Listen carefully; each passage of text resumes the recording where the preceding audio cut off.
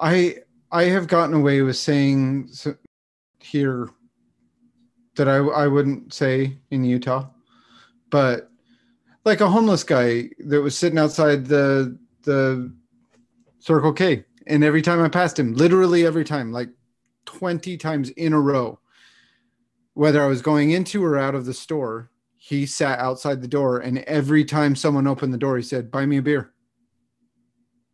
You got a cigarette? Buy me a beer. Can you give me a drink?" Because they won't let him in because he's been caught shoplifting. So he's not allowed inside the store. So now he sits out the store and begs people or just demands that people buy him. And so finally I was just like, listen, man, I work here. All the people that go in and out of that door right there, which is a side door that we're working in. So anybody who comes in and out of there is working. So I'm not going to tell you where you can and can't stand. I'm not going to tell you who you can and can't talk to about getting you stuff, but it is a waste of my time and a waste of yours to ask us, anybody who comes out of that door, because nobody's getting you anything who comes in and out of that door. Just not going to happen. And he just kind of looked at me. Word.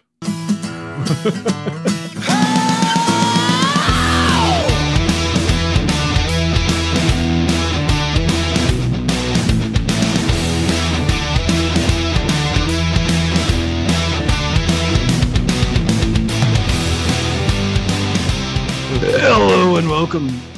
Do a Rick and Morty intro. Oh, damn it, Jake. Hello. Hello and welcome to the Cold Bow Podcast. This is Jake, and I'm here with my cold bros. What's up, guys? What's Jake? up? Jake, Jake, back. is that you? I'm back. Jake Gifford? I'm back, bitches. It's been a Like while. Brittany. It's Brittany, bitch. That was the best intro for Michael Scott that he could ever have when he showed up in his Sebring with the top down. I don't think I've seen this. Oh, I think it's like the beginning of season 3 or something like that. I can't. It's a season opener for sure. Yeah. Oh man. Anyway, Jake, it's good to have you back, dude. How's things? things are good. It's hot. It's hot. It's Phoenix, and it's freaking hot. It's 112. It was 112 degrees at one point last week. But then I've turned into that Phoenix where this morning I checked my weather app to see what the weather was going to be. And it said it wasn't going to break. All I saw was the first number was 9, and it was only 2 numbers. So I was like, yeah, I'm wearing jeans to work today. Oh, geez. I was like, man, if it's not even going to break 100, I might as well wear jeans. And so I did, and I felt great all day today. It was 98 degrees, and I was working outside part of the time, and I felt great. And I'm that guy now. Dude, you're So acclimating. it's hot. It's hot in Phoenix and smoky in Utah. So, you know what Morgan and I were laughing at on Saturday. We went to a theater, and as we were driving through Phoenix, that's the day that it was 112. So it's 112 degrees outside. We're driving through Phoenix, and there's a guy walking down the street with a hoodie on and a hood up over his head. And I looked at him and I pointed at him and I said, Morgan, that guy right there is the same guy that when you go to college in Utah and in the middle of the winter, you see him walking around with shorts and flip-flops on. And he goes, I don't feel the cold. It doesn't get cold for me. I grew up in Wisconsin. This isn't cold. And that's the same guy goes to Arizona in 112 degree heat and puts on blue jeans and a hoodie. What's up? I think I interrupted one of you. I was just gonna say we have a few housekeeping announcements. Mainly being one, we launched our Discord. Not now, damn it. One being we launched our Discord. 2 being that we are going to be starting a text adventure. How do you word this, Scott? It's a D&D. It's called, I think it's play by post. So it's PBP. You can Google it, I guess. It's one way to play to play Dungeons and Dragons. I've been doing it with a work group for the past 7 months or something like that. We've been on hiatus for a couple months. Oh, never It's mind. all online and it's all through like chat based, right? Yeah, it's all like asynchronous. So it's like in our work Slack, we have a channel for for the campaign, and yeah, it's great. I really like it because, like, I've been working on it, especially with the podcast, but I stumble over my words and I'm not super great, like thinking of things on my feet and stuff. And you can kind of tell right now. Anyway, I'm not very. It's nice to have. It's nice to have be able to like write it out like a paragraph and like. Dude, it feels much more like just writing and creative writing, which I love. So, it's pretty fun. my first thought when you said that was, as a DM, how nice it would be to be able to like look up the rules, take it back, sit back and take a second before responding to whatever it is that push whatever backspace on something I said. Right, some crazy thing that your player did. And so now you can take a second to internalize it and try and you obviously want to be as free flowing as possible, but yeah, you don't get back as much. And my feelings on it are that it doesn't necessarily replace like the itch for D&D. It comes pretty close and it's fun in its own way, but it's separate from in-person D&D. So I wouldn't look at it as a replacement. It's like still better than in no person D&D. and then on Zoom and then text based. Actually, text based and on Zoom are probably about the same in my eyes, just because of the benefits you get from text version. It's I think it brings it up to almost that level. Is it? But there's nothing that beats being in a room with people. Oh no. They're both like a distant second place, like tied. Is there's just something as exciting as like a normal, like, because I can imagine you're in the middle of a heated battle and then somebody doesn't respond for a day or two. Does that can be rough? Yes. Interesting. Yes. And I think what it takes is for the DM to establish rules that are clearly stated that like you have so much time to respond. You have so much time and everyone has to be willing to be skipped at some point. If the story needs to progress and they're not going to participate, like it has to be set up in a way that you're not going to like hurt feelings if you're going to progress the story without them. But yeah, it actually hasn't been too bad of a problem, especially because it's like with regular D&D, it's like every 2 weeks you get together and do it. Like 1 week at very best, every week. And so it could be happening all day. This could be happening all day. And it's like, it's just however much you want to be like ignore work and stuff. I think you'd be shocked by how quickly I'd respond to these things. I'd respond in the middle of a meeting. Yeah. Oh yeah. So, and I know like I'll be in the middle of a meeting with like there's a guy that's like pretty high up in the company that's in the group, and like we'll be in the middle of like this big meeting and we're like talking to each other as characters while in a meeting. It's funny. So speaking of DM making rules, Scott, you're going to DM, right? Yeah. I feel like this is I know you guys have been trying to get me to DM for a while. I'm We've been the only two being willing to do it. Well, like just thinking about it like makes my palms sweaty. Mom spaghetti. It's like it's bad. That's normal. I know, but I feel that way every time. Yeah. Yep. And I think this is a good I guess kind of a cheating way to like just inch towards actual DMing a live session. But yeah. So talking now to the audience that isn't directly in this meeting with us, because we're on Zoom, by the way. I would say fifth chair, but fourth chair because Troy's not here. But right. You know, the cold bros that are listening. Yeah, this is your chance to participate in our world. of Cold Bow.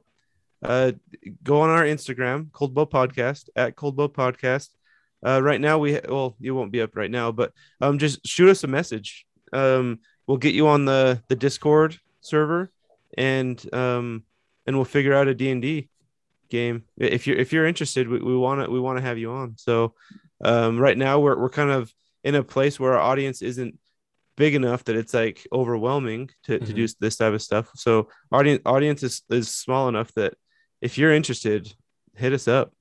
Got a lot of ideas as well. Stuff like maybe recording reactions to what happened during the game, and that can be Patreon exclusive, stuff like that. There are different things that are being thought through and talked about and stuff. Yeah,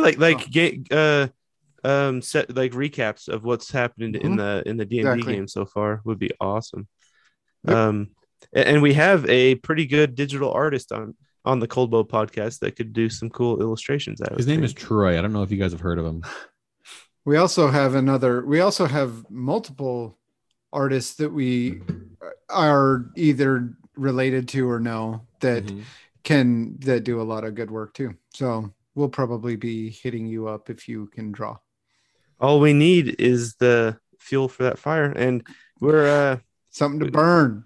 Yes, we're gonna burn this mother down. We're excited. We took a long break, but like after last episode, we had a lot of fun recording last episode. Jake wasn't there, and we kind of got off the rails a little bit on the subject, but it was really fun hashing through.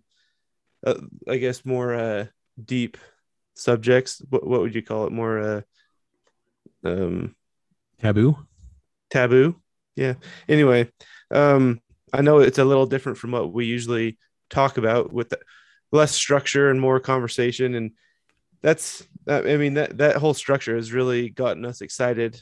And we feel like if there is going to be a Cold Bow podcast, we need to change up our structure, because we all kind of got a little bit jaded with the really structured voting and all this stuff, which was fun for what it was, but we need growth in order to progress. Yep. Yes. And mind you, listeners, we are on Zoom as well. So if we're cutting each other off and being rude, it's because there's a delay somewhere. So yeah, this we're not mad at each other. We all understand, but it's hard to get the three of us in the room when one of us lives in a completely different state. That's why we're speaking over each other. Right. All right. So let's get to what's been going on? So have you guys seen The Suicide Squad? I have not. No? I think you're the only person that I know very well that's seen it. So interesting. So I saw it. So give us your spoiler-free review. I actually watched every Harley Quinn movie leading up to it. And you don't necessarily have to watch them in order to understand the newest one. But I kind of have mixed emotions on the movie, and apparently I'm not the only one, because a lot of people, it flopped at the box office. It's losing money. People are starting to wonder if the DCEU is even going to go on. But there's a lot of factors, like obviously COVID, and I saw it on HBO Max, so I didn't see it in theaters. So I helped not for that movie. Was it an additional fee to watch it on HBO? Mm-mm. No, so they make money off it. They don't do the Disney thing. Mm-hmm. The $30. It was rated R, so that's one thing that's against it as well. People hated the first movie, like a lot, and it probably put a bad taste in their mouth. And so they really had an uphill battle from the beginning. I thought the marketing was pretty good. It stood out. Like it was very. It felt like. What did it feel like? It felt like what is that video game? It felt like a video game. Borderlands. Yeah. Mm-hmm. Yeah, and they kind of banked it on like James Gunn's name alone. Mm-hmm. Like from the person that brought you Guardians, There's a lot of big names in it. But then he had his issues, and he got canceled and then uncanceled, and then he had, and so the movie, that was just another stumbling block that this movie had going forward. Well, and I'm seeing all the people like kind of making every excuse in the world for it, and they're like, "Oh, it was a rated R movie," and you know, he was the second biggest opening on HBO Max. But you know what the biggest opening on HBO Max is? It's Mortal Kombat, which is an R-rated gory action movie. Yeah, it's true. So like, I think HBO is. Sorry, go ahead. HBO is known for their more raunchy content, so that shouldn't be a factor. Like you can't watch a TV show without it being rated R or whatever. Mature. I think that they keep making these R-rated Harley Quinn movies, but they kind of market her towards like preteens and kids, right? Like she appeals to like younger people. You're right. There is a dissonance there. Yeah, definitely. And to be honest, like I thought I finally saw the first Suicide Squad. Hollywood having cognitive dissonance? That doesn't sound right. I mean, I have cognitive dissonance. I'm looking at this guy in this picture here. I'm like, who is this dude? Oh, it's you. Oh, it's me again. It's because you're on a Zoom and you can only look at yourself when on Zoom. That's the rule. Yeah, that's gallery view only, so I can see myself in a big square. Sorry, go. So anyway, I saw all of her movies, and to be honest, like they're fine. Like the first Suicide Squad, not nearly as bad as I was expecting it to be. And I explained this to you guys before, but I feel like that movie had bad marketing. They had a bad look. People hated the way Jared Leto's Joker looked. Stupid face tattoos. Yeah, I think honestly it was Jared Leto that really tanked that movie. Well, and like Will Smith doing his whole like "let's save the world" and like every commercial that he does. I saw it in the theaters. I did not like Leto. I didn't like Jai Courtney. I didn't like Will Smith. I didn't like seriously. Dude, I like Jai Courtney in that. The only thing that I saw that I actually liked from it was Harley Quinn. That was like the only thing from the original one that I really liked. But that was a while ago, and I've only seen it the one time. Yeah. So I kind of feel like people hated that movie before they even saw it. That was like the consensus. 5 years later, like it's fine.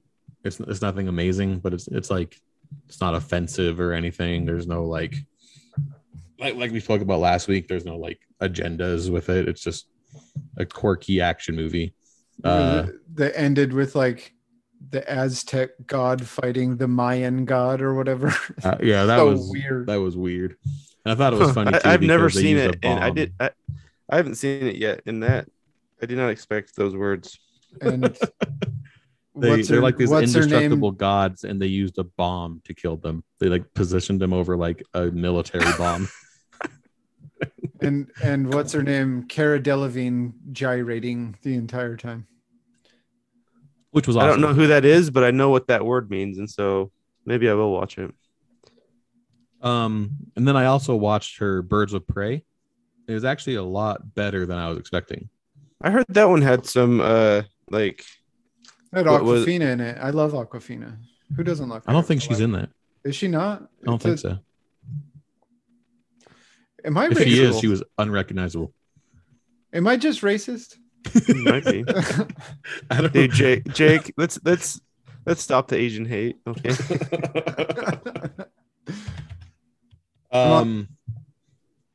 Anyway, the movie is fine. It actually has decent writing. It had really good action scenes. Like it looked like John Wick stuntman coordinated them.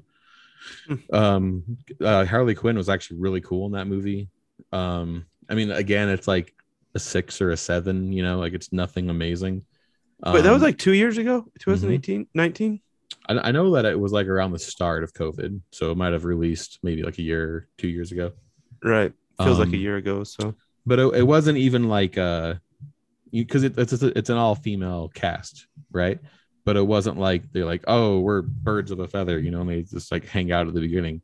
Like they all naturally like Pulp Fiction their way together. And then they at the very end of the movie is when they finally like, oh, let's the enemy of my enemy is a friend, so let's team up for this little bit. It actually flowed together quite nicely. I thought it was really well done. Yeah, it's Ali Nice.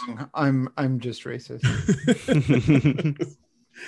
and she's barely even Aquafina in it, is too. is pretty cool. I like her in literally everything she did.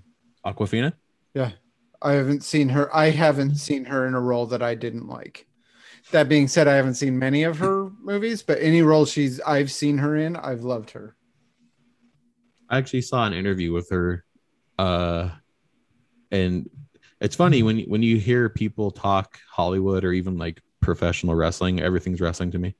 But they say Aquafina is a character to whatever her real name. I don't even know her real name. But when she does a movie, she's like, okay, now I'm Aquafina, and she like, in her mind, she has to become that person. Really? Yeah. Huh. That's why she calls herself that, because really she's like kind of a quiet, shy person. So it's a way for her to Mm-hmm. open up, and It's all D&D. It's all, that's actually not a bad idea, because like the whole what is it, the furries or whatever, they do that because they feel like they can open up it because they're behind a mask. It's an extension of that, I suppose. Mm-hmm. So Aquafina is a furry. well, that got away from us a little bit. I'm sorry. What have you guys been up to? We're still in what we've been up to. Uh-huh. So Morgan actually has never seen Breaking Bad. So I've been watching through Breaking Bad. Who is your wife her. now? I did get married. That happened. Oh, you've been up to something. Yeah, that happened just over a week ago. It's Monday night now, and I got married not last Saturday, but the Saturday before. So that was. And fun. you got married to Morgan, but Chris married you. Chris officiated the wedding, and Scott's parents provided the location. Or not Scott's parents, Scott's in-laws. Yes. Scott's parents are my parents, so that like would you're have been fighting with your mom and dad, and you don't prefer to them that way. It wasn't mom and dad that gave it to me. It was Scott's parents, those jerks. No, it was. We actually were going to get married at my family's cabin, which is way up in the mountains in central Utah, and then it rained for the few days beforehand. So 48 hours before the wedding, we had to reschedule and redo everything, like try and get the photographer to go somewhere else. And then anyway, it was a bit of a frustrating 48 hours, but then we got married, and now we've been married for over a week, and it's great. Things are great. There you go. Congrats, dude. Yeah. And so she has never seen Breaking Bad, so we've been watching through that, and she got way into it, like to the point where it was like 3 weeks ago or 4 weeks ago on Sunday, we decided we weren't going to do anything, and we literally watched 17 episodes in a row. Oh my goodness. We watched the last 4 episodes of season 2 and the entirety of season 3. And I'm not going to give away any spoilers, but someone kills someone else in the final episode of season 3, and Morgan was like, I think I need to take a day or 2 days or maybe a week off, just because emotionally that was really hard to see. And I was like, you went through a whole season of Breaking Bad in a day. Anybody who's seen Breaking Bad knows that's an emotional journey to go on. But we watched the Fly episode, which is a very controversial episode for some reason, but that was fun. So it's been really great to watch through the show again and see why everybody hates specific characters. Because like Skylar White is everybody's least favorite character in like TV history. Everybody hates Skylar White. Heisenberg, Walter White's wife. She's the worst. Oh yeah, she's the worst. Nobody can stand her. And then you read interviews by all the actors and the creators and everybody, and they're like, we wrote her to be a very like sympathetic character, and you're supposed to agree with her, and you're supposed to be on her side, and like the guy who played Jesse, Aaron Paul, was like, I don't get why people hated her, Skylar. You're supposed to like Skylar. She's supposed to be like the relatable one throughout the entirety of the show. And I was like, oh man, they did a really bad job writing a relatable character, because she, like, from the very first season, Morgan's looking at me going, who is this bitch? She is the worst. I was like, that just goes to prove when you create something, beauty is in the eye of the beholder. It's like you have no control over how they write him to be sympathetic, but like she's opposing your protagonist, the person that's your focal point. Like, how could you not see that happening? And that's what the show obviously did the best, was like he's doing objectively bad things. Look at like King Killer Chronicles, like the author's blown away that nobody likes his girl that he made to be perfect, and everyone's like, no, I can't stand her. Like, who hurt you? Why are you writing her this way?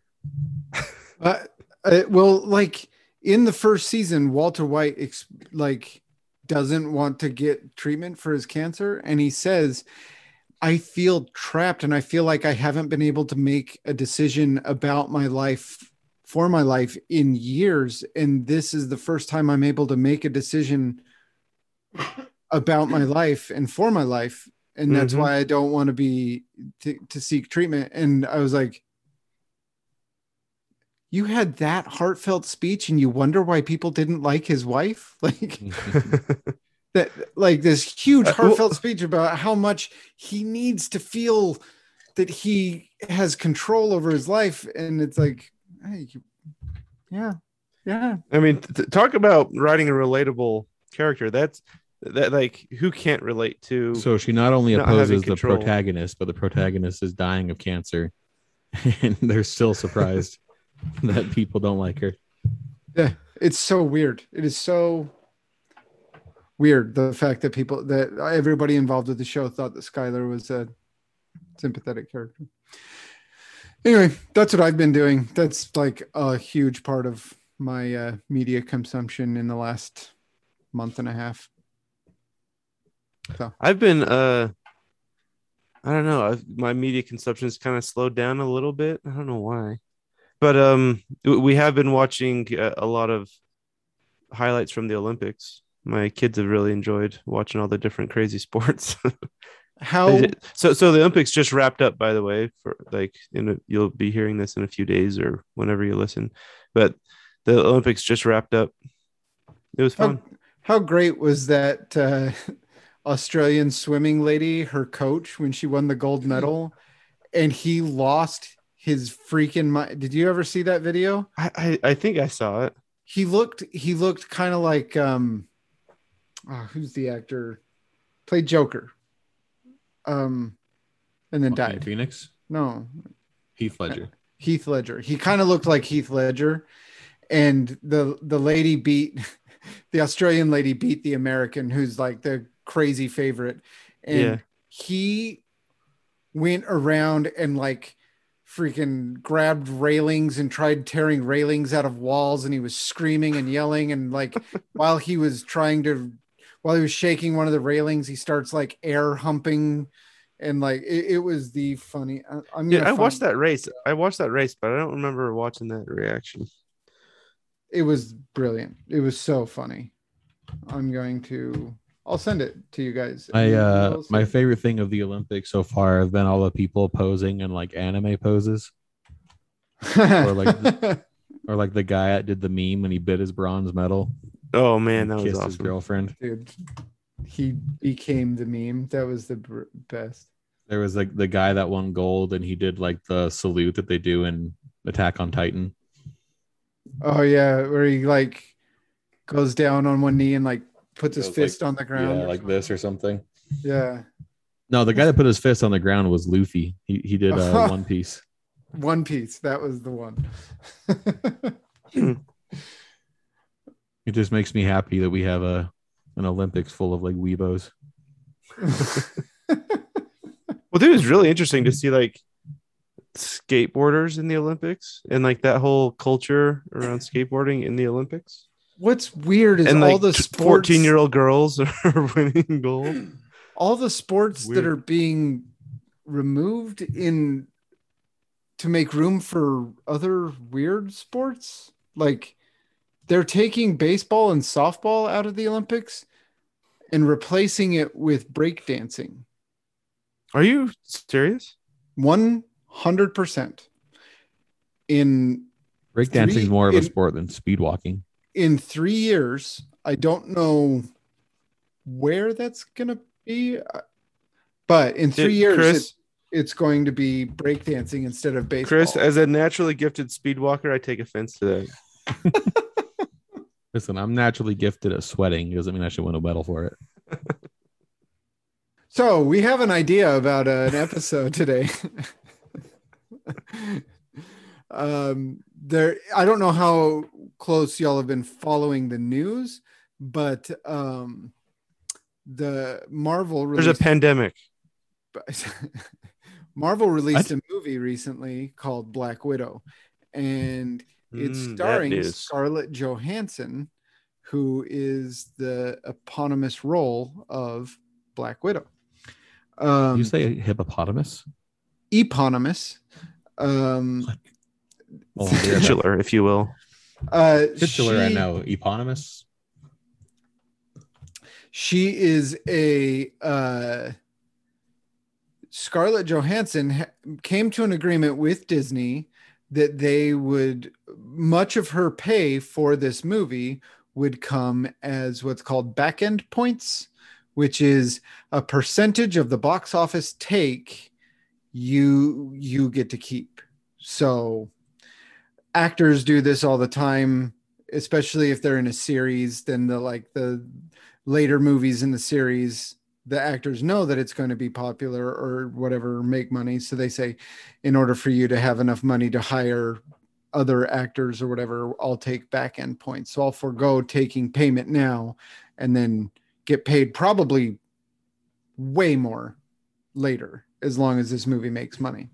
Right. Well, because of the pandemic and COVID and all this different stuff, Disney decided to double release the movie on both in theaters and on Disney Plus, and then told Scarlett Johansson, we will restructure your contract in the future so that we can make sure you get compensated, because if it's going to be released on Disney Plus, you're not going to get paid as much. So they said, call us when the release date gets closer. She called. They ghosted her.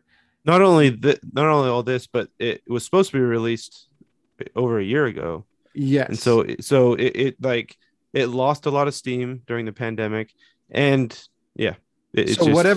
Whatever momentum it did have that she could have made money off of, it didn't make that money. And then they dual released it, which means the box office numbers for Black Widow are in the hole. They are so bad. So she is claiming to have lost something like $50 million, which seems super high to me, but also she got $20 million up front, right? Something, or like as a base. And then, so now she's filing suit against Disney saying that they came to an agreement and now they're reneging on the agreement, and she has taken financial harm for that. So she's filing suit. Disney responded with a wild response about how she's trying to take advantage of a pandemic. They tried to go with the moral high ground. It does not work when you're an entity like huge. So yeah, that whole situation is what's going on now.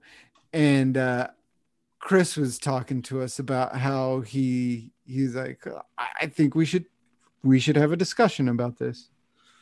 So that was my background into what happened. From what I heard, she didn't know that they were going to release on Disney Plus. Like, they never told her that. Well, yeah. How could she have known when the contract was done probably before production started, and so which was likely in 2019. Right. And so And really quick too, like the way that actors get paid for a movie role is their agent will usually negotiate with a producer, right? Mm-hmm. Like for example, like Chris Hemsworth was the highest paid actor in Avengers Endgame. He made more than Robert Downey Jr. And Chris Evans notoriously takes a lesser cut than the rest of them, even though Captain America has slowly become higher and higher as like the focal point of the whole series, right? Mm-hmm. So it's like I believe one of the the first Avengers, he made like 200,000, and Robert Downey Jr. got paid like 20 million. So, was that like altruistically, or is it just like he's just getting the? I just don't think that at the time he wasn't like because that was his, like the first Avengers was his second Marvel movie, so I think that's really all the agent could get him, but he was still under contract. Oof. Okay. What's that? Technically, it was his fourth Marvel movie, but yes. For well, he was the second Avengers? Second MCU movie. Oh, right. He was in 2 Fantastic Four movies. That's right. That's right. Yeah, you're right. So if anything, those worked against him. Probably. Yeah. Probably. Like, good for him, because he's kind of acted his way away. I forgot about that. People forget about that. Mm-hmm. So yeah, he had a really good job as Cap. So yeah, good for him. He did a great job. Yeah. But anyway, the point being is that Scarlett Johansson's agent negotiated a price for her to get a percentage of how much the movie makes, and this was done probably before COVID. But how much the movie makes strictly in the box office? Correct. Right? Correct. So, and that's usually the smarter way to go. So you get a percentage of the sales, and I mean, usually these movies make $1 billion. Exactly. For a Marvel movie, you're printing your own money if you're taking back end. The best example of this is what Sean Connery could have gotten if he would have taken the role of Gandalf. Oh, really?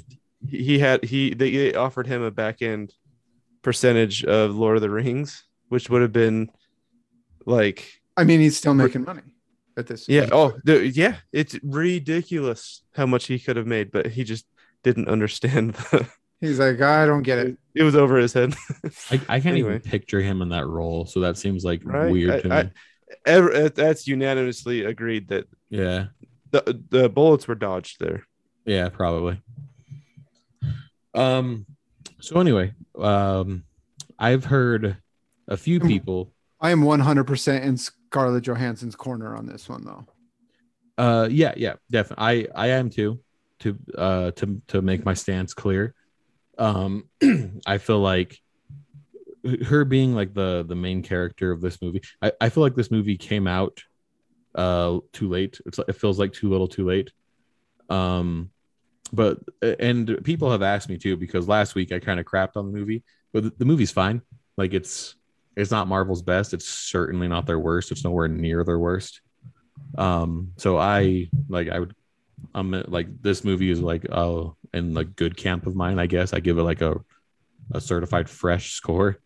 Like I've said this, that it's dead in the middle, right?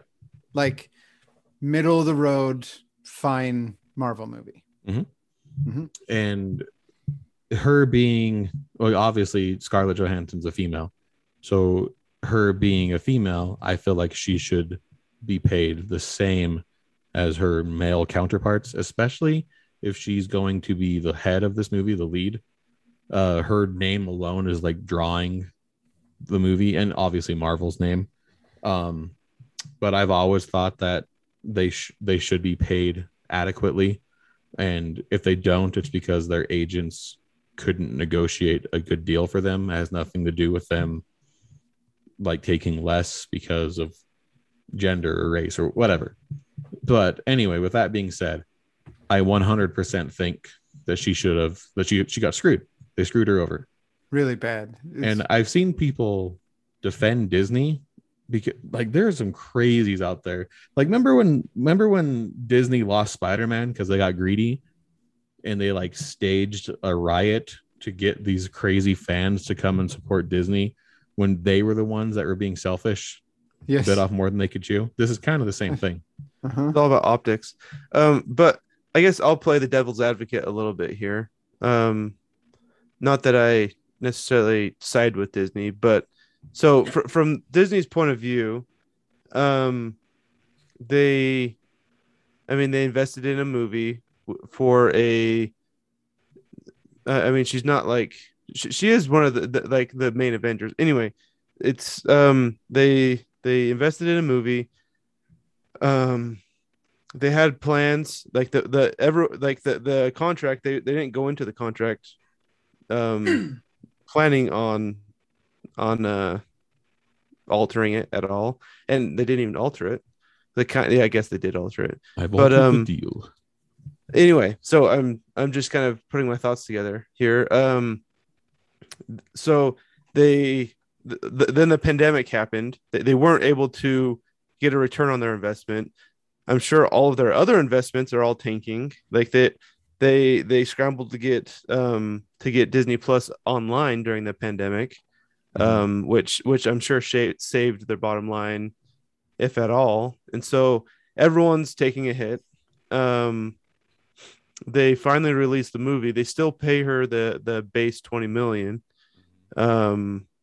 even though the box office, like the viewership of the movie is down. It isn't very good, but she gets the base pay. She gets, and then,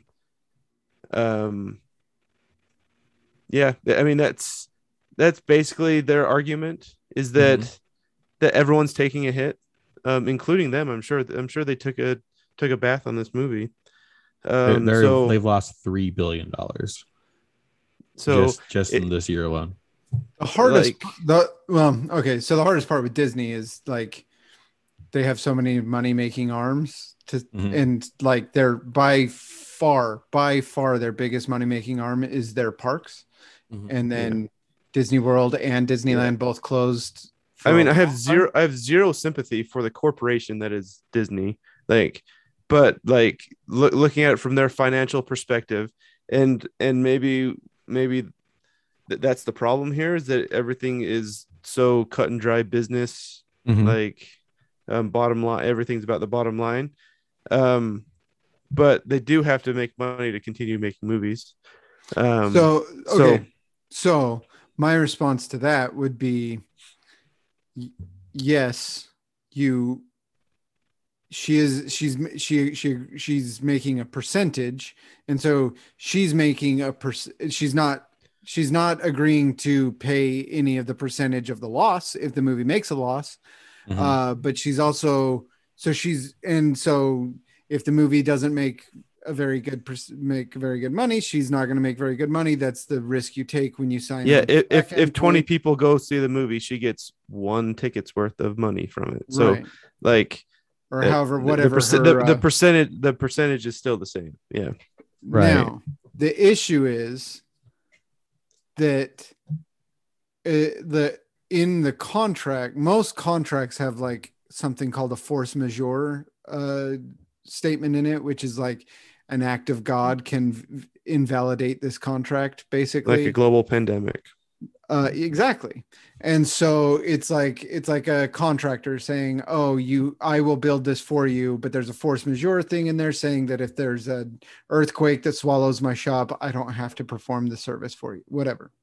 And so the fact that that's not in there, or that the fact that like she had a contract, and I would love to see what the terms of the contract are, what it states. And that's the whole thing, is like contract in the realm of social media, outrage outweighs what an actual contract says anyway. And so it's like that's what's so hard is when it hits like the presses and like it's all over Twitter. It doesn't matter what's in the contract. If people are riled up against a certain thing, it doesn't matter. The contract is evil to begin with. That's the whole point of social justice, right? Is social justice doesn't need, there's no burden of proof for social justice. There's no anything like that, which is what makes it dangerous. But the idea of it, I guess, is that it forces people to do the right thing regardless of if it's legal or not. That's the idea. Yeah. But the problem is then like what is right and who's the arbiter of quote unquote right. But we are. But like I mean, come on. So it made 360 million worldwide. Domestically, like just in the US, it's the highest grossing movie 2021 so far. Okay. It's made 360 million worldwide. It's still behind Godzilla versus Kong and Fast and Furious 9. But so that 360, that's already been made, like that's money that was made in the box office, despite them going on Disney Plus.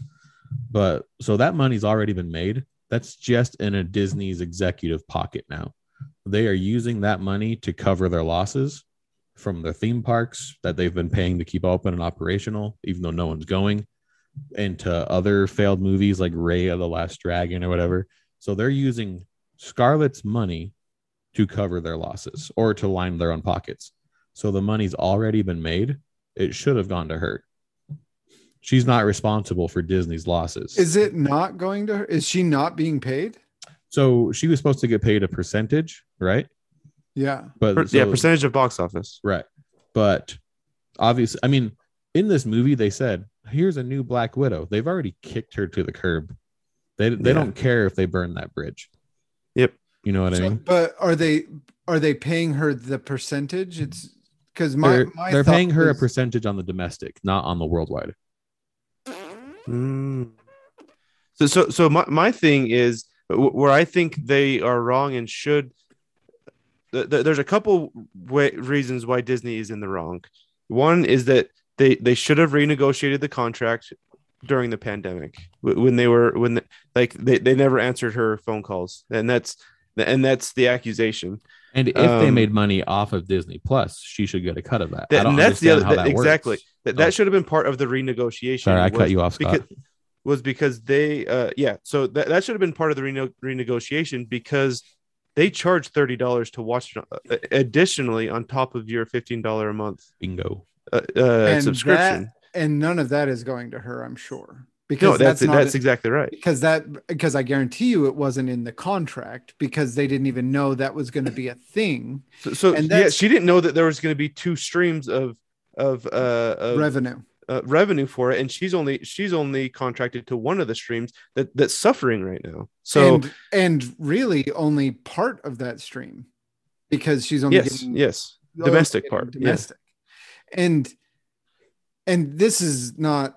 And if that's part of the contract, that's part of the contract. But the point is that it should have been renegotiated during the pandemic, when things change, when they push a release date out a year because of a pandemic. You have to. I mean, that's like the definition of force majeure. Like, come on. And the other thing, and it has nothing to do with Scarlett Johansson or anything, but the fact that Disney charges monthly fees for Disney Plus and then an additional $30 to watch their movie is kind of insane, considering every other studio out there that does the double release. Like, is it Universal that does Universal would be Peacock, right? Anyway, HBO Max does simultaneous release, and they don't charge for it. HBO Max and Netflix has done it. Netflix, but they would never charge you anyway. They don't. But Disney feels like they can charge the extra $30. And Disney's the Apple of entertainment, and so like people are willing to pay. People pay for it. Can I just say too that their Premier Access is super misleading, because my brother purchased Cruella thinking he was buying into every Premier Access movie, and that's not the case. You have to buy every movie at $30. Each one. No. Yeah, my father-in-law bought Mulan, and he bought Cruella, and he bought the Raya, and he bought like all these ones that have come out recently. I'm sure that they just figured the average price of two tickets to a movie, and that's what they to Absolutely. So and that like that's their prerogative. That's their business plan. Like I'm all for them doing that, figuring it out. If that's the way they want to do business, and people are willing to pay for it, then that's just the exchange of goods for money. Like that's how it works. You want to hear something else out though that about this situation specifically with Scarlett Johansson? Mm-hmm. Chris brought up Cruella. Oh, yeah, I was going to read this. Emma Stone is suing Disney for the exact same reason. And they already greenlit Cruella 2. There's no way they're going to do business with her if she's suing them. Right. I mean, who knows? Well, look at what they did with how Disney screwed Robin Williams. Mm-hmm. And he never spoke to him again. Never worked for him again. Like this company who makes some of the best and most wonderful movies that have ever been made is some of the most biggest evil geniuses that have ever existed. Well, and that's kind of what I wanted to talk about too, is the fact that immediately, Cruella, what's her name again? Emma Stone immediately followed suit. Is that this is going to set precedent that now all contracts are going to include streaming revenue as well for the movie, and it'll be interesting to be able to calculate that on streaming services that don't charge that don't charge, but it's going to be part of contracts going forward. The actors are going to demand it. I've heard recently too that Emily Blunt might be also suing for Jungle Cruise. For Jungle Cruise. Speaking of, that's the movie I went and saw. Those are my three wives right there. Like if I have wives in Hollywood, it's those three. Seriously, dude. Top of the list. I'm team them. Yeah, right. I went and saw that was the movie I went and saw last Saturday. Me too. Actually, I have been up to something. I saw that. It was I've good. seen that like 5 times now. So Leroy slept in our bed after watching it. He was scared. It reminded me a lot of, I don't want to get too much into it, but it reminded me a lot of like Pirates of the Caribbean. It's like a dash of Pirates, a dash of Jumanji. Yeah. Yep. I bet Dwayne Johnson is sick of being in the jungle. He's like the Rundown, Jumanji. Also, Dwayne Johnson, I didn't really buy their romantic chemistry together. No. I totally bought their friendly chemistry together. Yeah. Oh, but totally. Their romantic chemistry, I was like, nah, I don't buy it. But yeah, I loved the movie. Go see it. It's awesome. I just saw A Quiet Place 2. Ooh, that one was a good one. I watched that last night. I haven't seen it yet. That one, okay, and now I'll get into that too. That one had a problem with letting you breathe.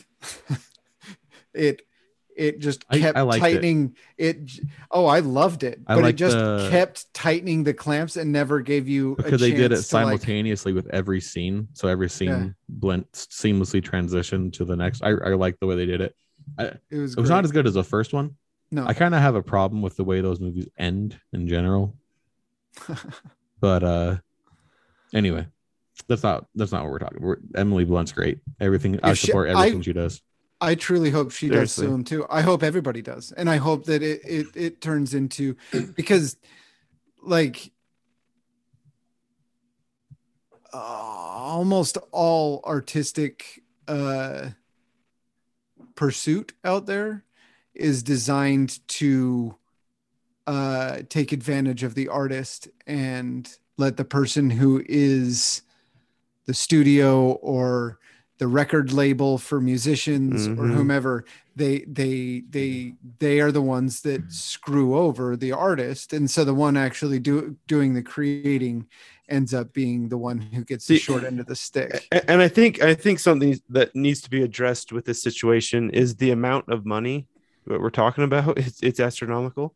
Because it's easy to say, like, she made 20 million on the movie. What is she complaining about? Like, and like, how much more does she already have? Like, does she need more than the 20 million they get? That's paid her? The counter argument I've heard against her. That's the argument, but really, so Disney gets the extra 50 million. Like, exactly. Someone's getting the money, and right? You'd rather it go to the evil corporation. The solution is not that we as customers pay less to see the movie.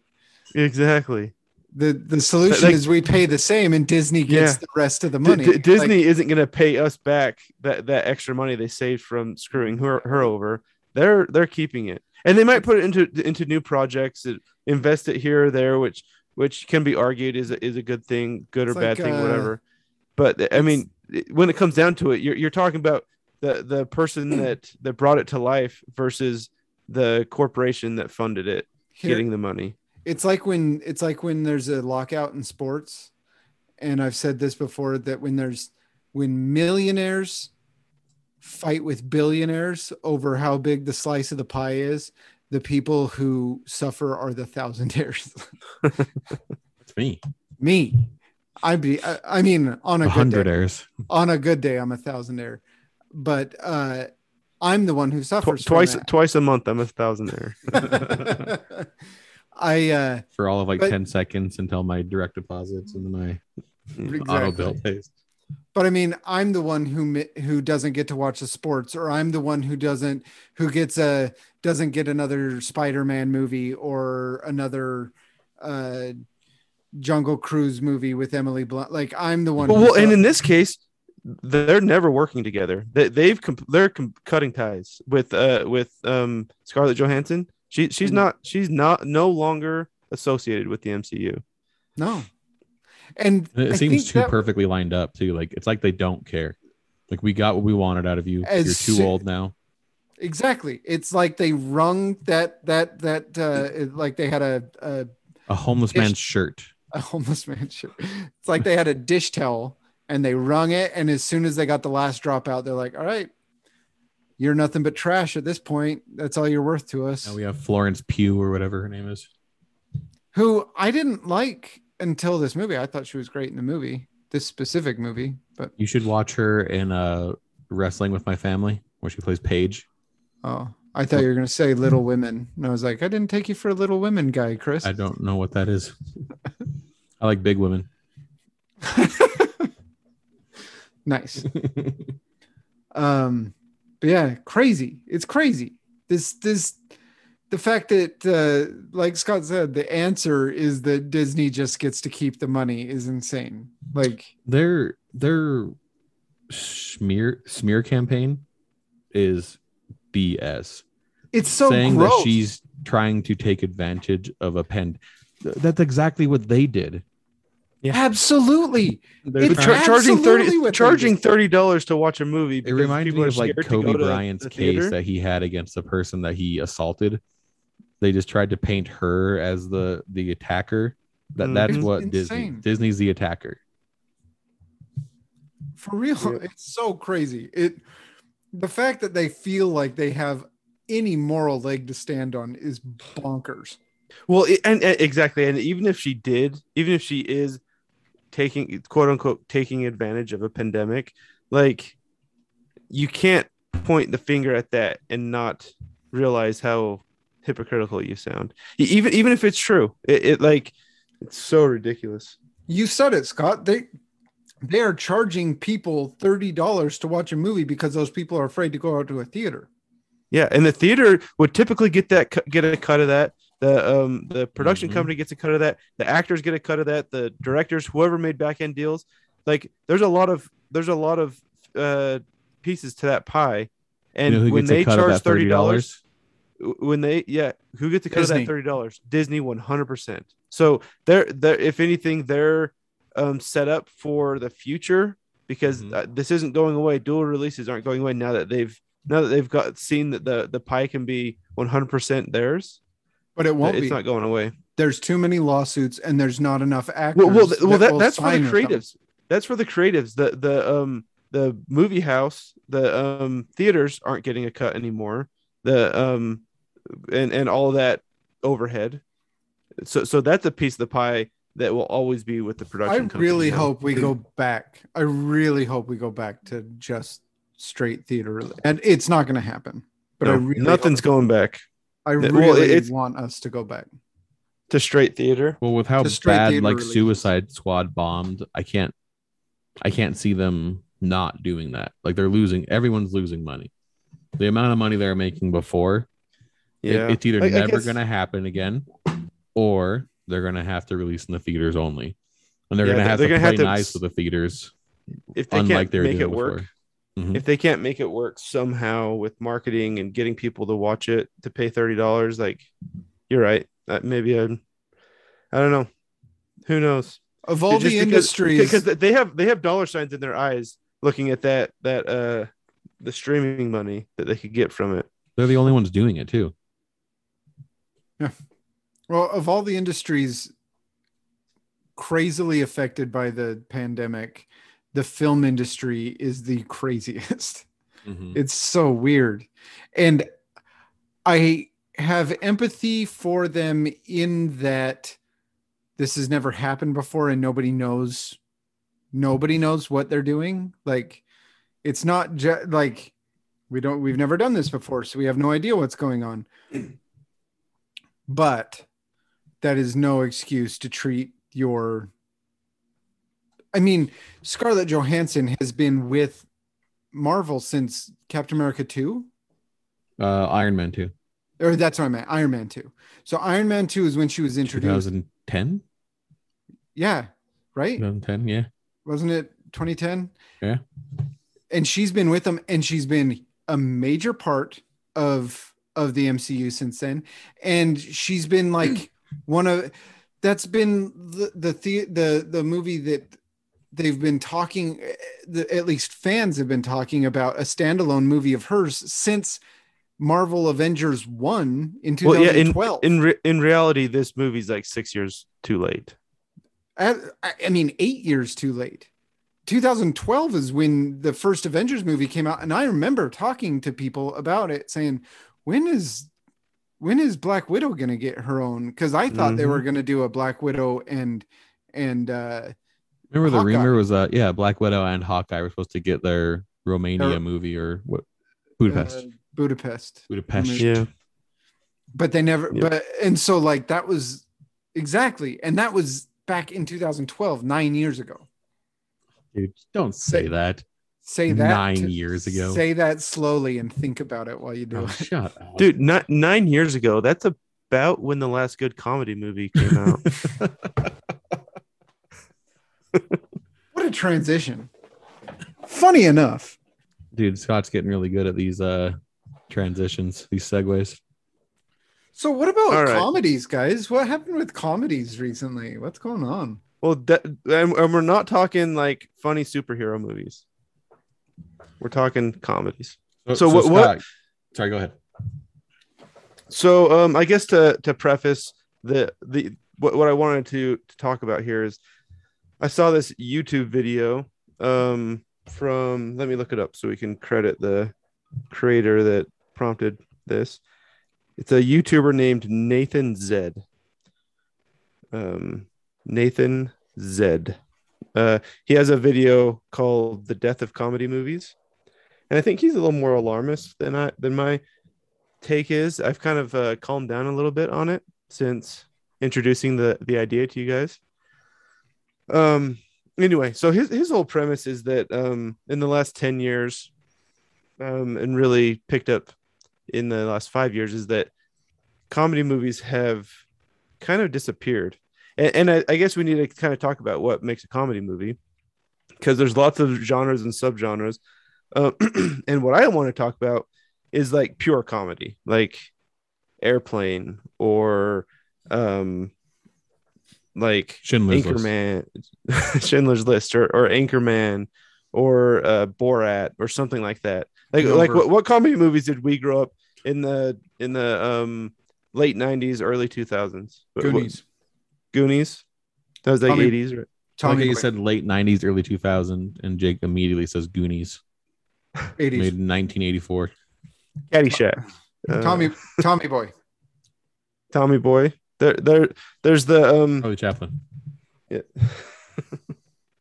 Well, there's the Adam Sandler stuff. There's so these movies, Dumb and they're Dumber. like what I'm gonna kind of label as zeitgeist movies that like enter the public consciousness of things. Like everyone knows, if you say like high five my wife or whatever, everyone knows that's Borat, right? Right. It's like part of the zeitgeist. Anchorman entered that. There was Tommy Boy obviously did it, at least in our world. There was a 5-year period where comedy was just a group of guys sitting around in a circle quoting Anchorman to each other. Yes, 100%.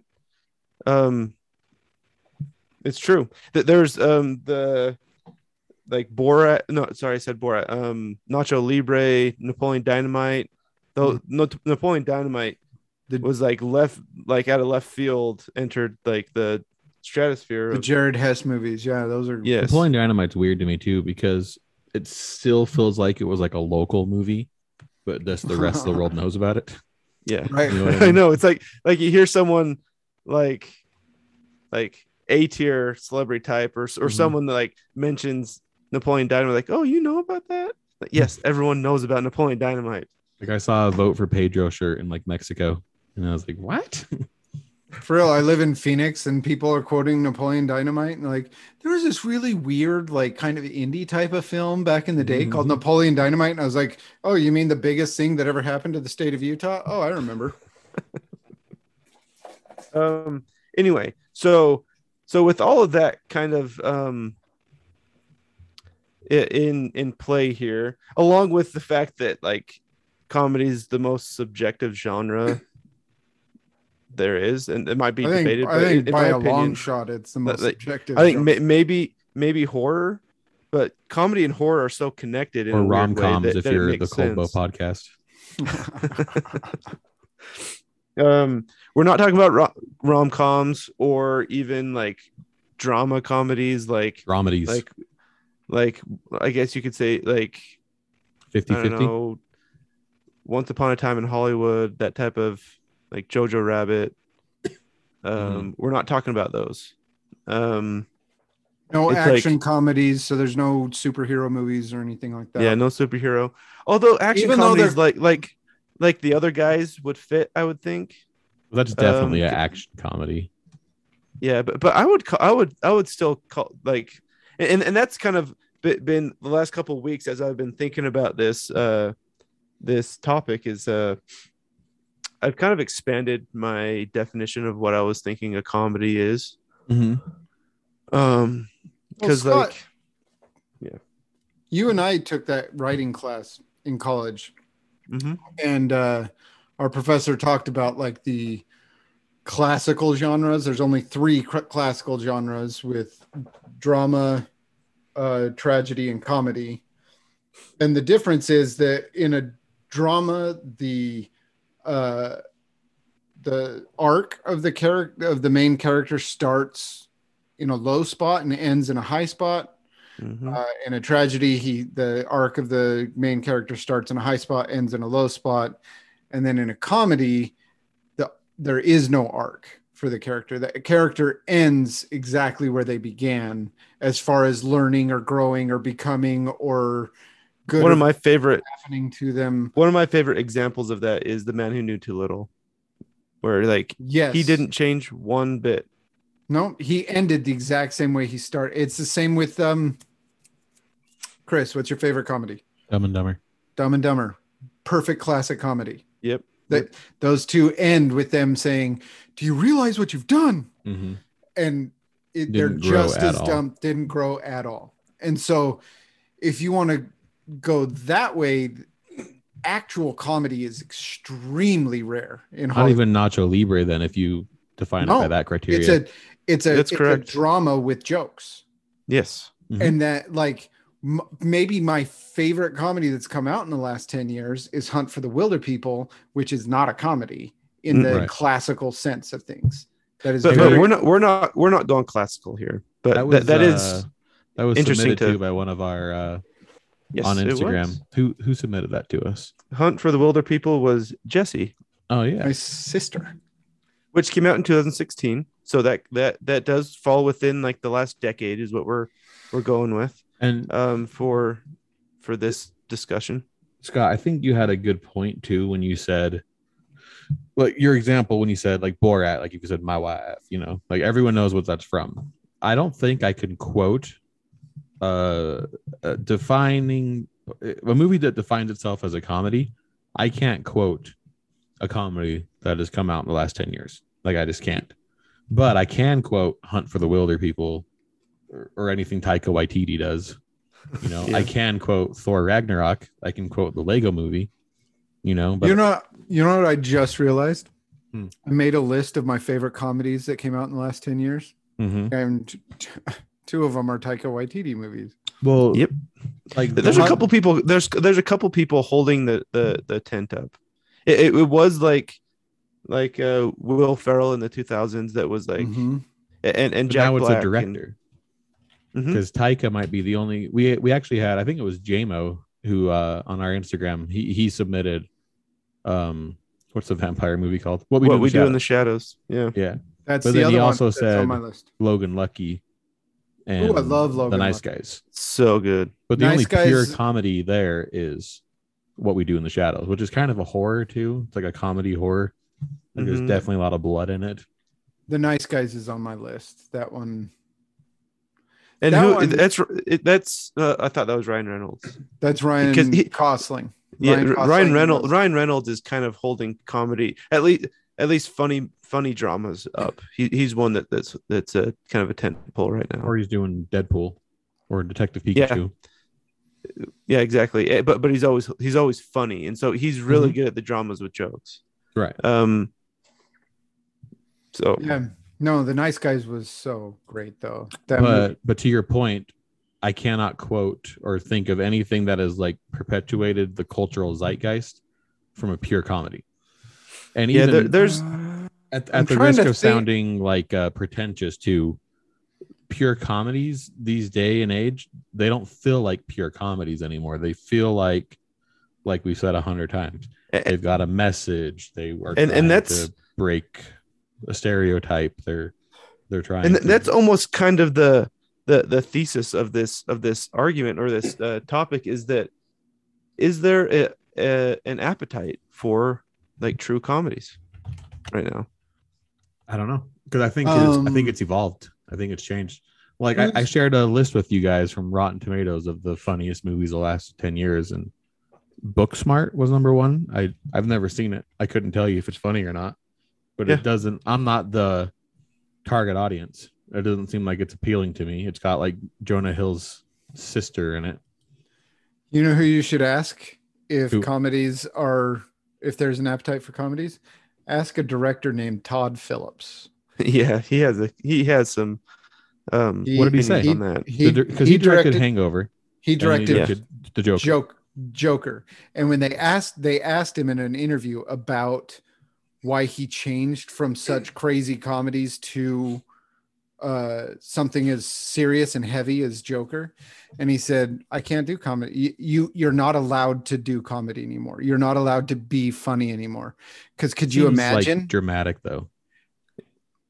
But you've seen the movies the comedies he's made. The Hangover, old school wouldn't last a week in today's climate. It wouldn't happen.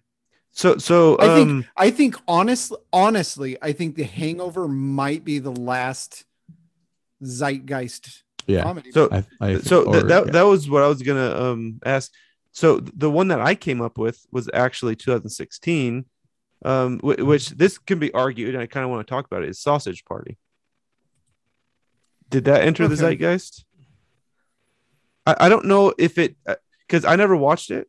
And I don't think a lot of people watched it because they knew how crude it was. So I watched it I was in college, and all my college buddies watched it, and we laughed at it, but it's definitely not on the level of like The Hangover or Anchorman, or I mean even like Step Brothers or something like that. Right. I mean, it's it's got the closest, but yeah, and maybe that's kind of what I'm thinking, is that just in comparison to the rest, it stands out. But I don't think you're right. I don't think it really. I think it got the closest because of how raunchy it was. But when you look at that's 100%. But when you look at the message that it was trying to push, it was actually super preachy, like super. Well, that's Seth Rogen lately is that way. See, and I was looking, Scott, and I was looking for movies that have come out recently that I genuinely thought was funny. Disaster Artist, which is, I can quote Disaster Artist because it's a different movie. It's a movie about a movie that was made, right? Mm-hmm. And the other one is Game Night with Jason Bateman. Oh, Game Night was on my list too. Yeah, I feel like that group, Jason Bateman, I guess kind of a Judd Apatow type of group of actors are kind of moving comedy along, but nothing that's entering zeitgeist level. To me, the people that have broken the zeitgeist are Phil Lord and Christopher Miller, and that's because every movie that they do is like perfect. And I'm talking like Lego Movie, 21 Jump Street, 22 Jump Street, Cloudy with a Chance of Meatballs, but most recently like Spider-Man Into the Spider-Verse, which is funny, and Mitchell's versus the Machines on Netflix, which is a great movie. Yeah, that's a good movie.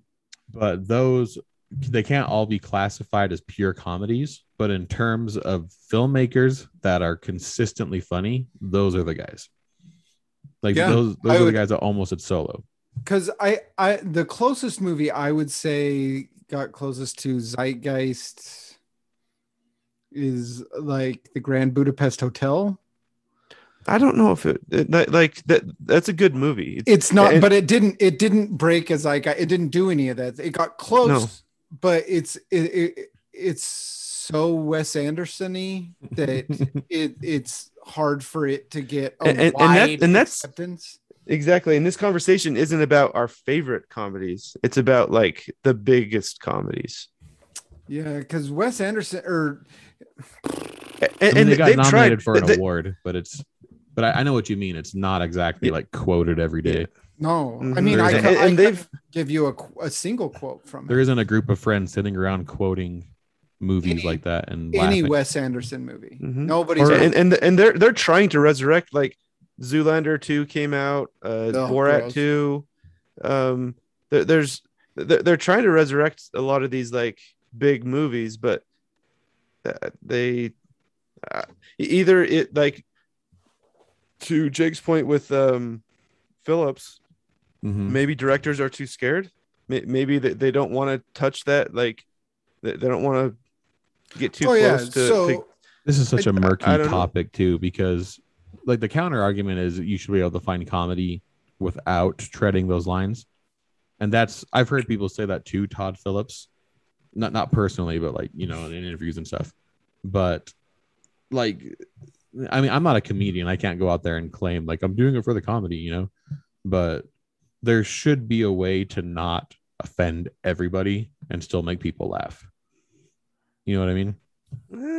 But someone's going to be offended. They're not going to be memorable. It's about offending the right people. You're not going to be memorable if you don't offend someone. But like Shaun of the Dead or like Hot Fuzz, who is that offending? A lot of people. I mean, the gore. The gore and stuff offends a lot of people. Well, yeah, but I mean, like, okay, yeah, but I mean more like in terms of like a politically skewed movie or something like they didn't offend zombies. Well, yeah, I guess offense doesn't need to be political. Yeah, that's a good point. Yeah, it's become synonymous in our day and age now. But I mean, there's plenty of raunchy movies being made now, but they all are usually like a female cast or something. Like it's their turn to be raunchy. Yep. Yeah, that number one movie on the on your list, what is it? Booksmart. I've heard that's really raunchy, but it's like raunchy in the right way type of thing. What does that mean? In like the current cultural zeitgeist of, I guess I'll say it, wokeness or whatever. It's like you said, female cast, girls being raunchy is it's just like Bridesmaids. Yes, Bridesmaids. Even Bridesmaids like 10 years old now. Yeah, I know everything I came up with was 10 years old. It's crazy. Like even like 21 Jump Street, that's 9 years old. Like yes. 21 Jump Street was 2012. Yep. It's funny how that happens. How that happened about 2010, 2011. Things just kind of, I don't know, they got neutered or because comedians started getting canceled and comedians started feeling the pinch, but then I think comedians in general just decided not to listen anymore. Yes, and it was probably it was during 2020, maybe late 2019. I mean, there's been funny comedians stand-up, just started, but they're not doing funny movies.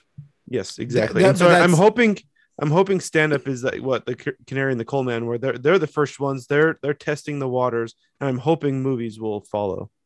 Because there's been some comedy specials that have been released recently that are insane. Dave Chappelle is the first one. Dave Chappelle, Bill Burr, and Bill Burr, Andrew Schultz. They've been releasing these comedy specials that are just so funny. But the thing is, with all three of those examples, is they all have a body of work to fall back on, and they all have kind of earned in the society's eyes. They've all kind of earned the right to be that, to say the things that they're saying. And so it doesn't leave any room for a young comedian or a young director or writer to take those risks. There's no room for any potentially funny movie written by or whatever, So but I mean, something new to happen. The thing I was thinking is that earlier Scott said these movies aren't being made anymore, like movies that we love from the 80s and 90s or blah blah. But if you hop on Netflix, they definitely still are being made. They're just not as popular anymore. You know what I mean? And maybe they are. We're just not in high school. Like we're not hearing about it. So this may just be like a an exercise. Like we're just like showing our age and how disconnected how old we are. We're just disconnected from what the zeitgeist actually is. And I've even heard a few comedians say, like, if people want to watch something funny, they'll get on TikTok. They don't watch funny movies, really. Like the comedy is on their phones. I mean, that's also on YouTube. You're right. It's on their phones, and like we get our fill of laughs, and it's all short bursts, and dumb jokes. You said it, comedians, Scott, doing stand-up, and I think because that's where I get my fill of like quote unquote dangerous humor, where it's more edgy and there's things that are not allowed to be said in these movies or whatever that these directors are saying. I get it through either podcasts. I listen to comedian podcasts, or I get it through comedy specials. Mm-hmm.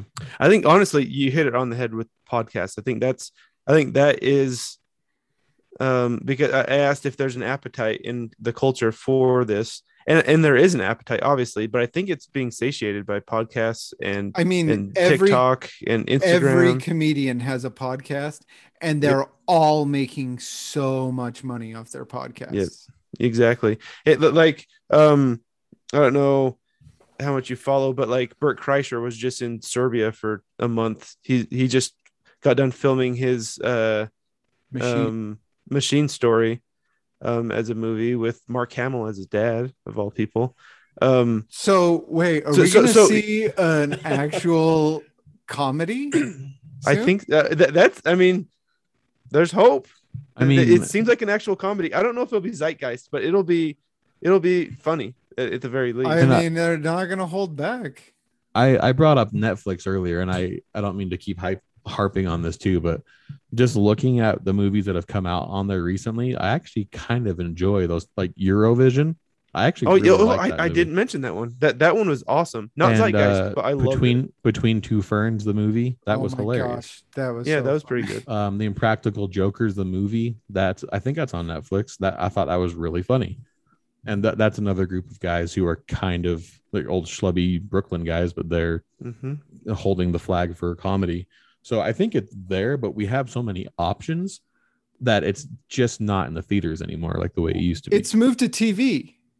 TV or your phone.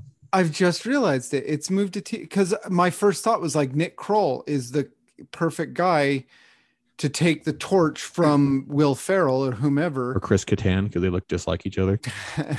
But Nick Kroll does TV stuff. He doesn't do movies. He does TV. And that's where the comedy has moved, is to shorter form stuff. Because then I started thinking, like, Nick Kroll did the TV show The League, which is all about a fantasy football league.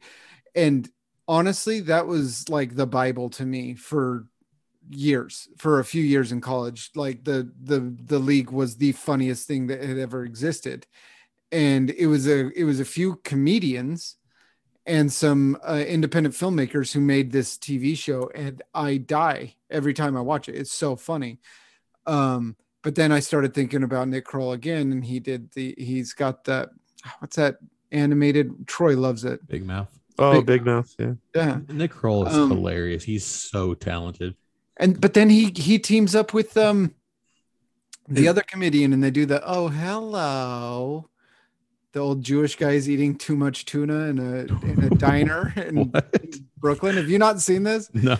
It's John Mulaney and Nick Kroll dress up as old Jewish guys, and they eat.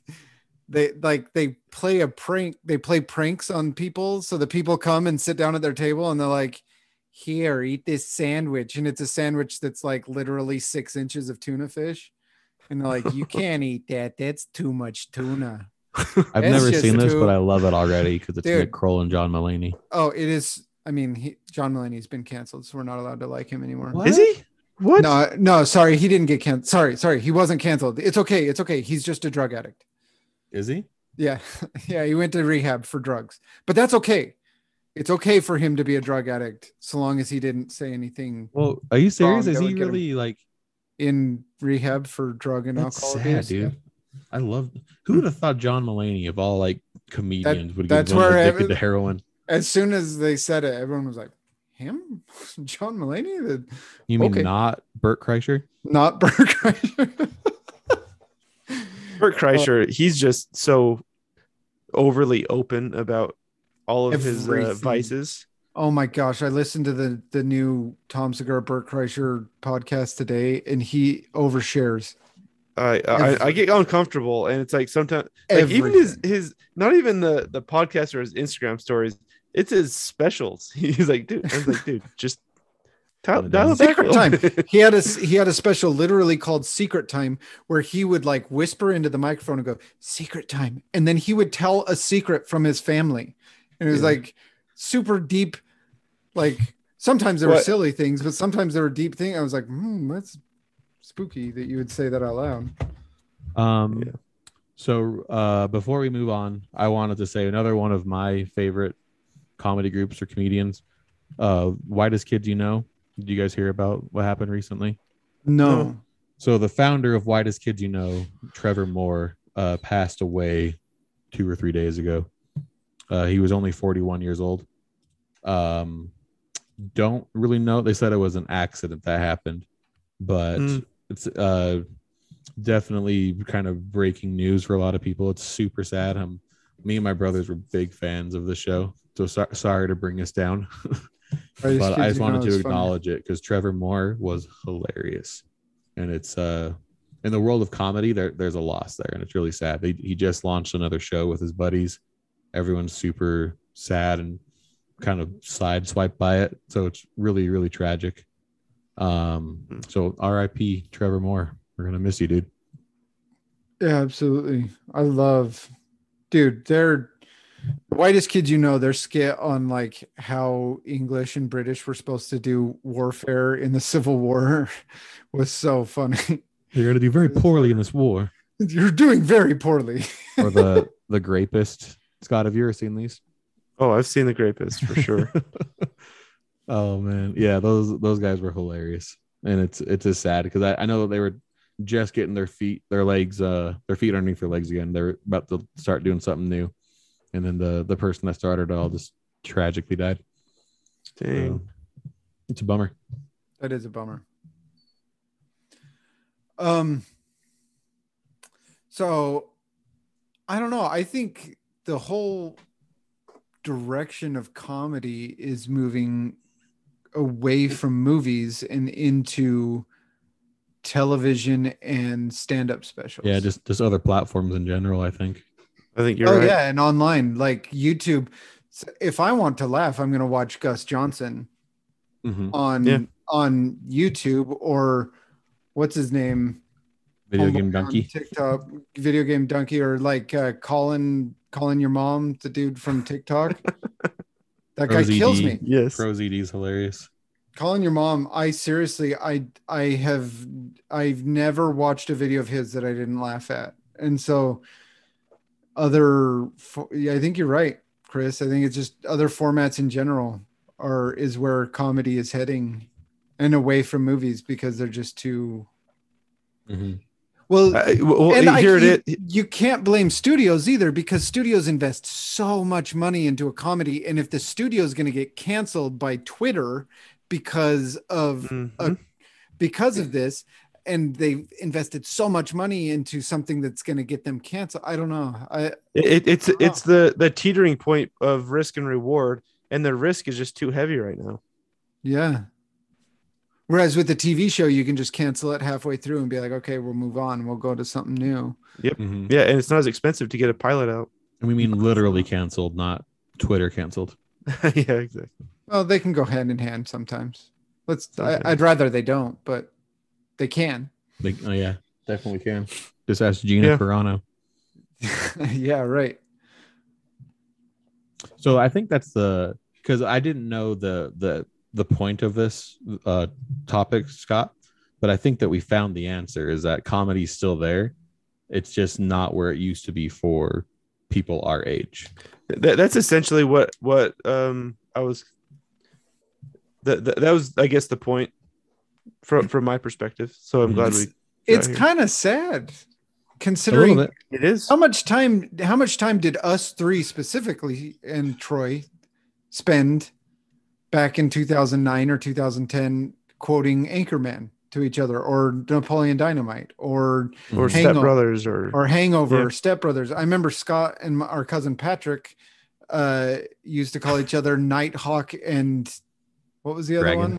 Dragon.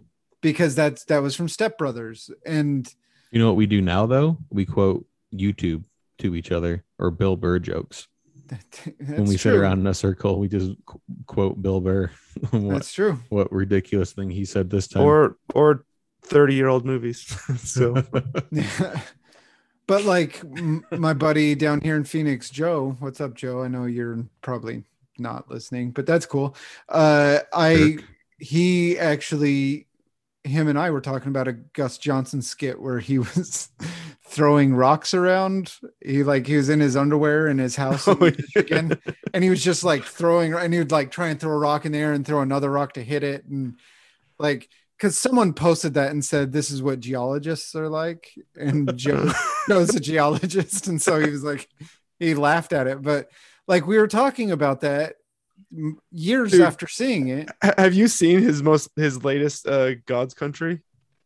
No, is it good? Oh my goodness, it is so good. I was gonna post it in the chat, but I forgot. I love his God's Country. I like his dad ones too, and the dad that gets forgotten, like in the pools and stuff. That's oh yeah, he has another one of those too, a recent one. Nice.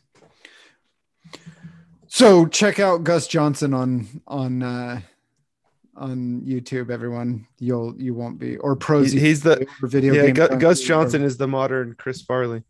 He's fantastic. The modern Chris Farley. That's a big shoes to fill. I mean, think about it though. But he kills me, Gus Johnson, dude. Even his old stuff, his thing about the business, like, I work in the business. I work in the industry. I feel like I think LaCroix tastes sweeter than soda. Barbara, I'm not taking that project. The project.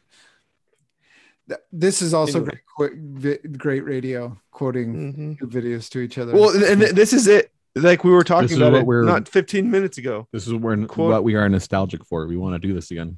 Yep, exactly. Well, that and like the good comedy, the zeitgeist comedy is stuff that you quote with your friends for years.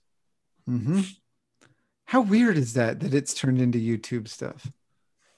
I mean, it's not, honestly, it's weird, not but surprising. Yeah, that was Because it's like skits on YouTube that would have been on SNL 20, 30 years ago.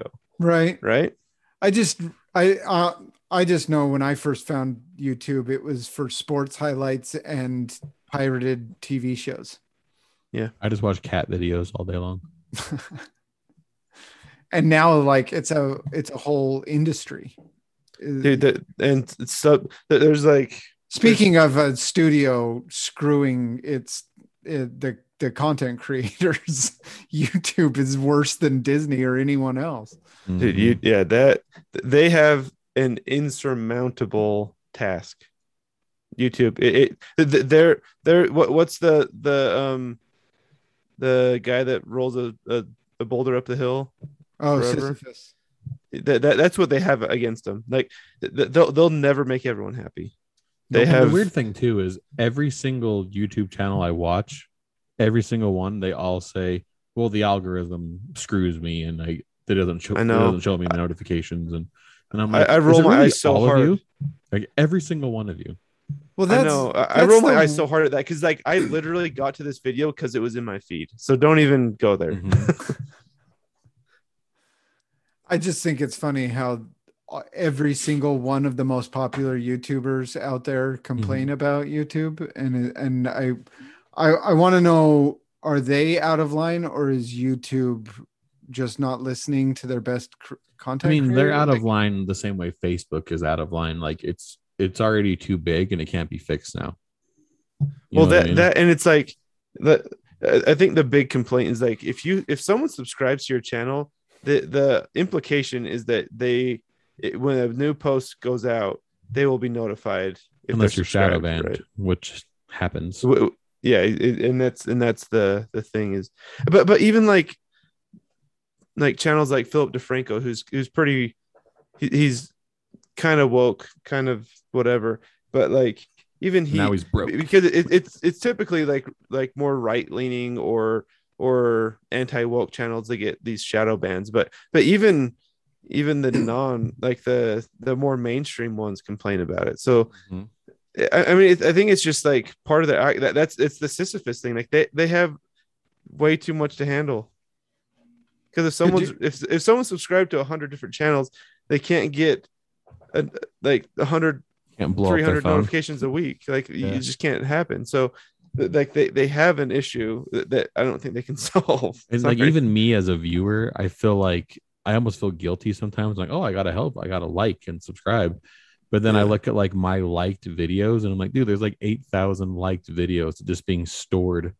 And I even wonder, like, when I die, they're gonna go through my liked videos on YouTube. I worry about that with Twitter. don't look at my liked tweets. And I'm like, these, they mean nothing to me. I'm just like trying to do my part and help. But like after a while, I'm like, this is silly. Like either YouTube needs to fix it, or and that's the thing too, is they're like, oh, there's Patreon, you can make money that way. But then that's like, YouTube is the restaurant, and the customers are tipping, their content creators, so that now they don't have to pay them anymore. That's kind of the way they're viewing it. Oh, yeah. And the other problem with Patreon is like, I only kind of have a budget for 2 or 3 creators that I can like give money to every month. So yeah, can't do it to everybody. Sorry. I'm even subscribed to a Patreon too that I'm thinking of unsubscribing, because all he does is whine about YouTube algorithms. Yep. Like, weird. It drives me crazy. This is a weird tangent we just went on, but yeah, clearly this is where comedy now is, and content is that appeals to us. Mm-hmm. Not so much in the theaters, which is sad. But I think it's got to be like a pendulum that it'll swing back. Let's hope so. I hope so. And that's like, it's impossible to predict like if it will happen or the timing of if it does, but it has to. Maybe. Anyway, thanks for indulging the conversation, even though you didn't know what the point of it was. I think I'm kind of glad where we left it. So Yeah, that was good. Me too. Cool, man. It was definitely good, and I very much enjoyed that. And like, it made it like I'm thinking now, and because I've had that thought, like, where is comedy going? And now I know. Yeah. So if only everybody would just listen to us and subscribe to our Patreon, even though we just whined about it. Yes, and then you can play a text D&D game with us directly. Exactly. Could you imagine how awesome? You can, if you pay a small fee, you can be our friend. By the way, doesn't Troy owe us his fee for being his friend? Probably. Oh, well, that's why he's not here. He's not here, is he? Didn't pay. He's in the hole. All right, we're losing steam here. It's getting late. Jake, take us home. It is getting a little late. All right. Well, thank you all for listening. It's been so much fun. I actually, honestly, guys, I'm so happy to be back and doing this again. I was so listening to the last episode was so hard for me because was it hard because we were just off the wall and said some crazy stupid things, or was it hard that you couldn't stop us from doing it? It was hard because I would hear something and I'd be like, I have something to interject. And I would be like, I was in my car, like screaming at the windshield, like interjecting. You Chris, you idiot. No. I was like, what do you say? No, this is. And so it's so nice to be back and to be talking again. I can't wait till I can do it and have everybody here with Troy back and everything as well. That's going to be awesome. I hope Troy's enjoying his vacation because he better be, because he ditched out on us to be with his family. And I'm appalled. Wow. Yeah. Lord have mercy, that guy. If anyone deserves a vacation, it's him. Yes. I'm sure he could use it. Out of everyone within the Cold Bow podcast, I think Troy had the worst COVID experience, the worst 2020 experience, whatever you want to say. Yeah. And he absolutely 100% deserves the vacation he's on. So I really hope you're enjoying your vacation, Troy. We love you, Troy. All right. Is there anything else that we should say? Anybody else want to say something? I can't feel think like of you're anything. fishing for something. We love you, Jake. You're awesome. I don't know. Oh man, see, you guys are so kind. You really shouldn't. It's just too much. If nothing else, then go to our Patreon page. Show us your love. Show us how much you love us and how much you want to play Dungeons and Dragons with us. And otherwise, get on social media and let us know on Instagram or Facebook or Twitter or wherever you want to find us. Let us know what you want to hear about. Let us know if we're off base with any of the things that we've said, because that's we probably are. I'm not a very intelligent person, so I'm guessing that I don't have a hard stance on anything we talked about today. So if you want to tell me I have a soft stance, I know. And if that's it, then we love you and we'll see you next time. And thank you very much. Goodbye. Bye.